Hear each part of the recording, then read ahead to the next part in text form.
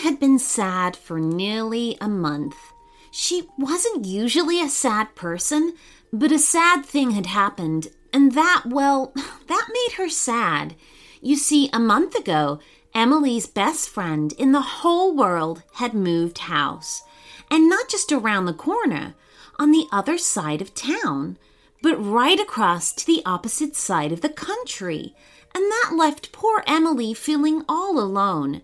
Emily still did all the things she was supposed to do, like going to school, helping with chores, and brushing her teeth. But she'd always stop partway through doing anything and give a little sigh because she was sad.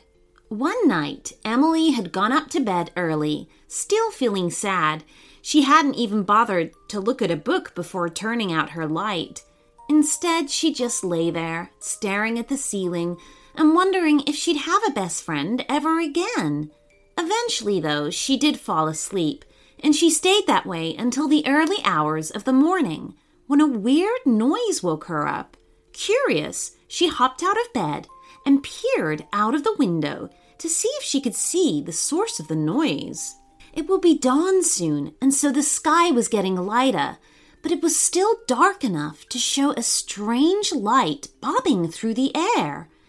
Emily couldn't take her eyes off it as it dipped and weaved, making the weird whirring noise that had woken her.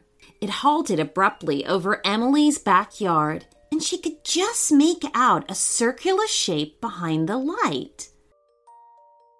To subscribe to our premium channel, just visit our website at shortstoriesforkidspodcast.com, and there you can join up and listen to ad-free bonus stories every week. I have something super exciting to announce to you all. Behind the scenes, we've been working on a very special book, which is full of stories that I have read out on the show.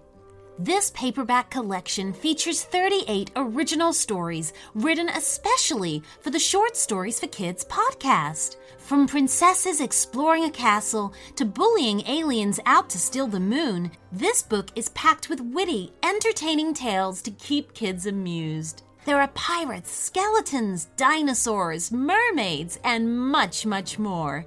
Discover for yourself just why Short Stories for Kids is enjoyed by so many children all over the world. Available on Amazon, the link is in the show notes.